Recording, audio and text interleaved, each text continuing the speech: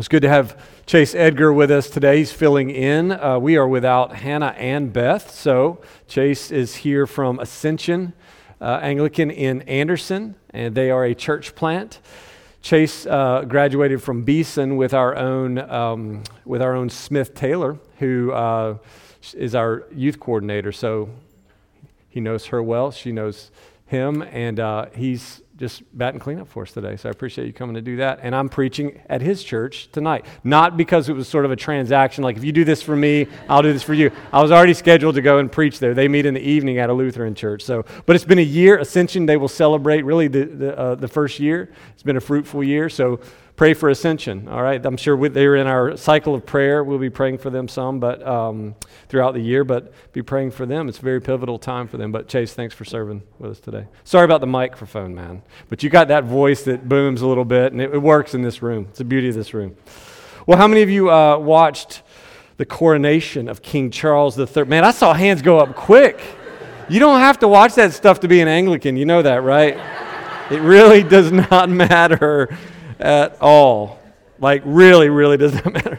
I watched a few clips. I read an article. The author was conflicted, though, right? She was moved by the pageantry and the sincerity, but she was kind of low-key annoyed by the fact that it was this ancient religious service. Apparently, a service, she mentioned, that dates back to the 6th century, which, Charles probably felt like he's been waiting for the throne since around that time. And when they said, "Long live the Queen," it really worked for her, right? It really worked. As expected, that ancient coronation service included a lot of promises, didn't it? Pledges of fealty, they say. Mostly theatrical, I guess, or symbolic since, given the state of the monarchy in England. But I still found it moving. I don't know, maybe you did. Promises are always powerful.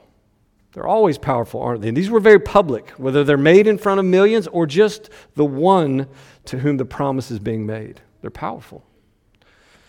It's why they can be really polarizing, too. Our lives are conditioned by the promises that we make and the ones that are made to us, whether or not they've been kept. They're powerful. They can strengthen a relationship or they can weaken it. To some of us, words of promise still mean the world. We love to hear them. To others, they mean little or nothing because we've heard too many. Now, if you've read the 13 chapters preceding our gospel today, it should come as no surprise that Jesus is taking up the mantle of Israel's Lord by making promises. Like Yahweh, Jesus is promising future blessings for those who belong to him, those who trust in him, for his people, for his followers. And the whole atmosphere in that room that night and into which Jesus makes these enormous promises is important. The atmosphere here is important for us as we rightly appropriate these promises as disciples and as we should. It's an emotional night. So we just set the background here, what's going on in John 14. It's a problematic night. It's an atmosphere of tension. It's an atmosphere of anxiety and fear, and we see it, and questions, and even some confusion. Jesus is doing and saying a lot of things that are hard to grasp and will only make more sense later. They're hard to grasp now, but they have questions now. And everything he's saying seems to give birth to more questions, doesn't it? As Jesus is detailing this blessed future that awaits in verses 1 through 3, Thomas sees a problem here. Or it's probably more accurate to say he feels a problem. Then 3 verses later, it's Philip's turn. The questions keep coming. And before Thomas and Philip in that same room, it's Peter. And after Thomas and Philip, Judas, not Iscariot, raises some questions in verse 22. This is the atmosphere. All in that same room, a room of promises and their attendant problems. The problems of understanding, the problems of reconciling them with what's going on in the moment. Well, what is going on? Back in chapter 13, Jesus has shared the last Passover with them before washing their feet, which is an enigmatic, right? It's a powerful expression of humility and servanthood. He's setting an example for them, we know. This is what leadership looks like. It's servanthood, which, as I understand it, is taking ultimate responsibility for the hard and dirty stuff for the benefit of others. This is what Jesus is doing, but it's controversial that he is the one doing it. It's beautiful, but it's disruptive. It's hard to take. He's lovingly offending their minds to reveal their hearts. He's challenging their sensibilities so that he can change their sensibilities. And then immediately after that, he tells them one of them is going to betray him. But they still can't quite sort it out if you read it. Even though John's account makes it clear to us, we have the clarity of hindsight here and of his account. Because, the way Jesus dips the bread and he hands it to Judas and then sends him out saying, what you are about to do quickly. And we know all of what's going on, but verse 28 of chapter 13 says, no one knew why Jesus said this to Judas. Some thought that because Judas had the money bag, Jesus was telling him, buy what we need for the feast, or that he should give something to the poor. So this moment is foreboding and it's confusing, really. And finally, a few verses later, Jesus tells them this. He says, little children, yet a little while I am with you. You will seek me. And just as I said to the Jewish leaders, so now I also say to you, where I am going, you cannot come. So Peter raises the first question. He's really the first one to raise a problem, saying, well, where are you going? To which Jesus replies, you can't come with me now, but you will come later. To which Peter replies, why can't we come now? I will lay down my life for you. No, you won't. Just wait and see. You're going to deny me 3 times. It's heavy. Clearly, Jesus can feel what they're feeling. The waters are troubled, and this is why he wants to encourage them, saying, don't let your hearts be stirred up, be troubled. Believe in God, believe also in me. And he promises, I'm going to make a place for you where I'm going, eventually. But they don't exactly exhale their anxieties, right, and inhale this encouragement, do they? Be nice if they did. Be nice if we did. When we hear the promises in the midst of the problems, Jesus has just said someone is going to betray him. He said that he's going to leave them all for a while, and that even passionate Peter is going to deny him 3 times. Believe in God, he says. Believe also in me. He's not asking them as Jews to do anything they don't already know is necessary in life. Believe in God. What's necessary in the midst of the mundane, or even when facing threats. For anything to make any livable sense, they're going to have to keep looking beyond what their present circumstances seem to be saying, how they're feeling, to the promises beyond the problems. Trusting beyond their own finite grasp. Trusting the character beneath the words of the promise. And this is what Jesus is saying. Believe in God, believe also in me, in his character. Because you know me, and we'll get to that. And for the Jews, this is nothing short of what it means to be human. There's a real honesty about their finitude. It's biblical anthropology, if you will. So it's what we as Christians believe and work in and from.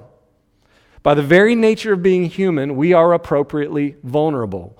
We're not ultimately in control.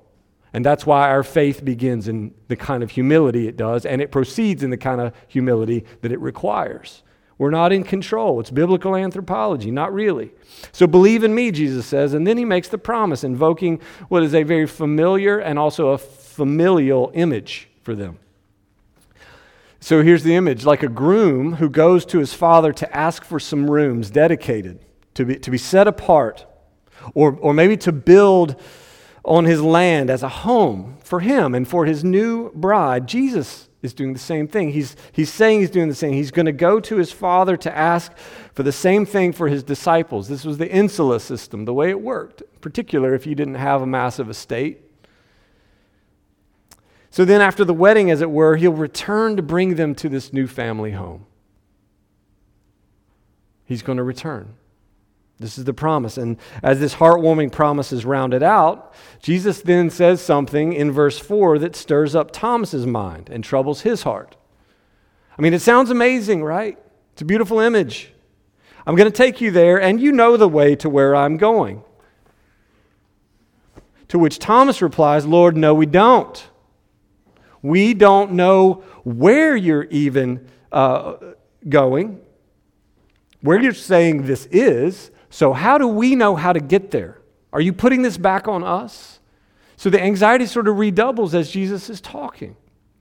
Everything he said it sounds compelling to be sure, but it doesn't really comfort. It doesn't comfort Thomas so much as raise more questions. And they're practical questions. And I don't know if you feel it, but I feel Thomas's low-key panic here. Are we responsible to find the way there? Is he putting this on us to know the way? If so, we're in trouble because we don't know the way. We don't know where he's going. How can we know? How can we get there? And Jesus is saying, I'm going to get you there. This is where he's taking this. He's saying in verses 6 and 7, I'm going to get you there. I am the way. I am the truth. I am the life. No one comes to the Father except through me. And that's important. That inclusive exclusivity is important. If you had known me, he says, you would have known my Father also. From now on, you do know him and have seen him, which we know trips up Philip. But first, we need to talk about verse 6 because it trips a lot of us up. No one comes to the Father. I am the way, the truth, and the life. No one comes to the Father except through me. Suffice it to say, Jesus is not about to have them, listen, hanging their hopes and their whole lives on the promise of an optional Messiah. I am the way. No one comes to the Father except through me. It's that serious and that deep and singular. Of course, our modern sensibilities don't exactly want to hear such an exclusive claim. We really waffled on this in the last couple centuries in the church in particular. But that's what it is. It's an exclusive claim. It's not exclusionary, but it is exclusive. In the days and years to come, these followers of Jesus are going to end up refusing to include Jesus in the Roman pantheon. And they're going to die for it. They're going to proclaim Jesus as not only the promised Messiah of God, but also the Son of God in the flesh. And they're going to die for it. They're going to give their lives to make this exclusive claim as inclusively life-giving as it was meant to be. Inviting everyone who will believe, Jews and Greeks, slave and free, male and female, barbarians, Scythians, all of them, to find the way to eternal life through Jesus alone. And honestly, this doesn't mean that we can't be hopeful universalists in some sense, hoping that one day beyond time and on the other side of God's righteous judgment, which is promised, that every knee will bow, every tongue will confess that Jesus Christ is Lord to the glory of God the Father. I think John Calvin said it best. He said, for although God's power is not bound to outward means, to the means of grace and word and sacrament, he has nonetheless bound us to this ordinary manner of teaching. This is our belief and our message. He says, God may do what God likes, we must do what God commands. We must say what God says. And there you have it. I can't resist C.S. Lewis and Chronicles of Narnia on this point. In chapter 2, how many of you read The Silver Chair? Jill Pole, she's entered a strange and magical country after climbing a very high mountain. And in her wandering, she is frantic with thirst. Have you ever just been stupid thirsty, like just crazy thirsty?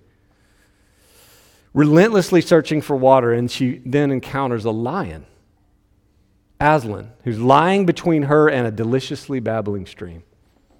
She's as thirsty as she is terrified in this moment. And he asks her if she's thirsty, and she says she's dying of thirst. And then drink, he tells her. Just then drink. She's too afraid. She asks if he would just leave while she drinks, or just promise not to do anything to her if she does. The lion says he can make no promises, while Jill realizes that she, in her consuming thirst, she's actually started to move closer to him into the water. She asks the lion if he ever eats girls, to which he replies matter-of-factly, I've swallowed up girls and boys and women and men and kings and emperors and cities and realms. And it's clear who this lion is meant to represent. Jill says she dare not come and drink then, but you will die of thirst, the lion tells her. Coming a step nearer, she says, I suppose I will go and look for another stream then.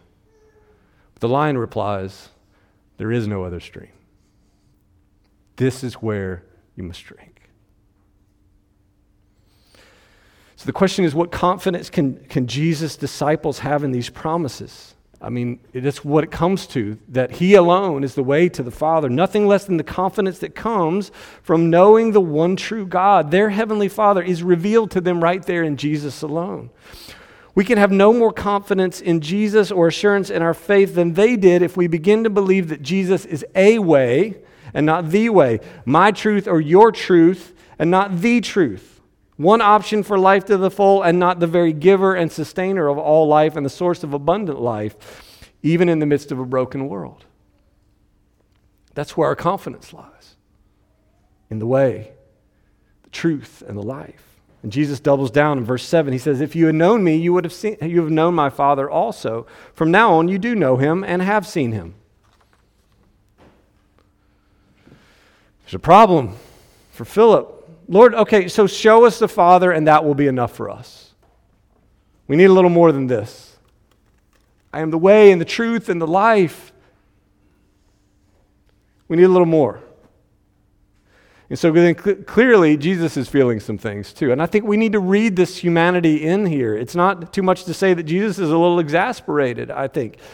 Have I been with you so long and you still do not know me, Philip? Maybe he's just heartbroken. Because he's in relationship with this dude. Whoever has seen me has seen the Father. How can you say, show us the Father? Jesus really wants them to see that he is one with the Father because of what it's been like to be with him. And he'll get to the works that they've seen. But he wants them to see that he is one with the Father because of what it's been like to be with him, to know him as a person with whom they have a relationship and in whom they can trust for healing and for rescue and for blessing. This very, very humanly expressed but divinely inspired exasperation that comes from Jesus, it comes from his desire for Philip and all his disciples to find assurance in trust. In that, in their nearness to him. Why can't Philip understand the beauty of this? Why can't he internalize this assurance? Why can't we? It's the question. We know why. We feel why. The difficulty with settling into such wonderful promises, a home with God, a knowledge of God through Jesus, is that the promises come in the context of the problems. They do. Of pain, of uncertainty, of fear and doubt. The answers aren't as neat and tidy as they wish and as we wish. That's the nature of it. Maybe Philip had an inkling of Jesus' divinity. But in moments like this one, it would sure be nice if Jesus could just give them more. A little more. Do you feel it? It's understandable, even if it's not justifiable to want this. Right? In moments of anxiety, scarcity takes over. Well, it's not enough. A little bit more. If only Jesus would dig a little deeper into his divinity and give them a theophany. Pull back the curtain between heaven and earth. But that's exactly what Jesus has been doing. And it pains him that they haven't seen it because he is the curtain being pulled back. The works he has done are showing them the Father. Not merely what the Father does, but who the Father is and why he does it. For love. Sacrificially. He's self-giving. Have they not seen it?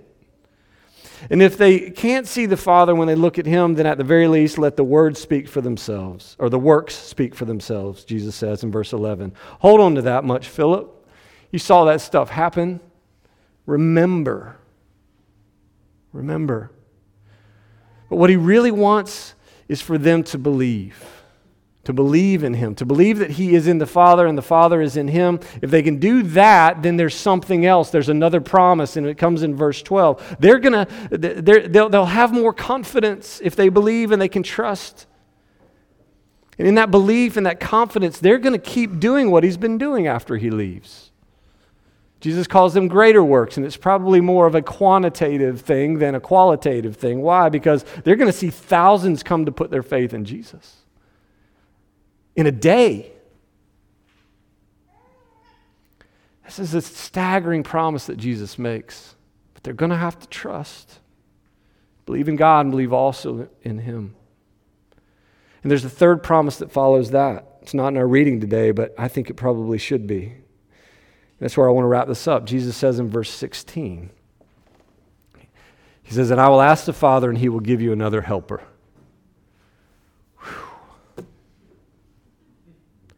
A helper to be with you forever, even the Spirit of truth, whom the world cannot receive because it neither sees Him nor knows Him. In other words, it has other terms for accepting Him.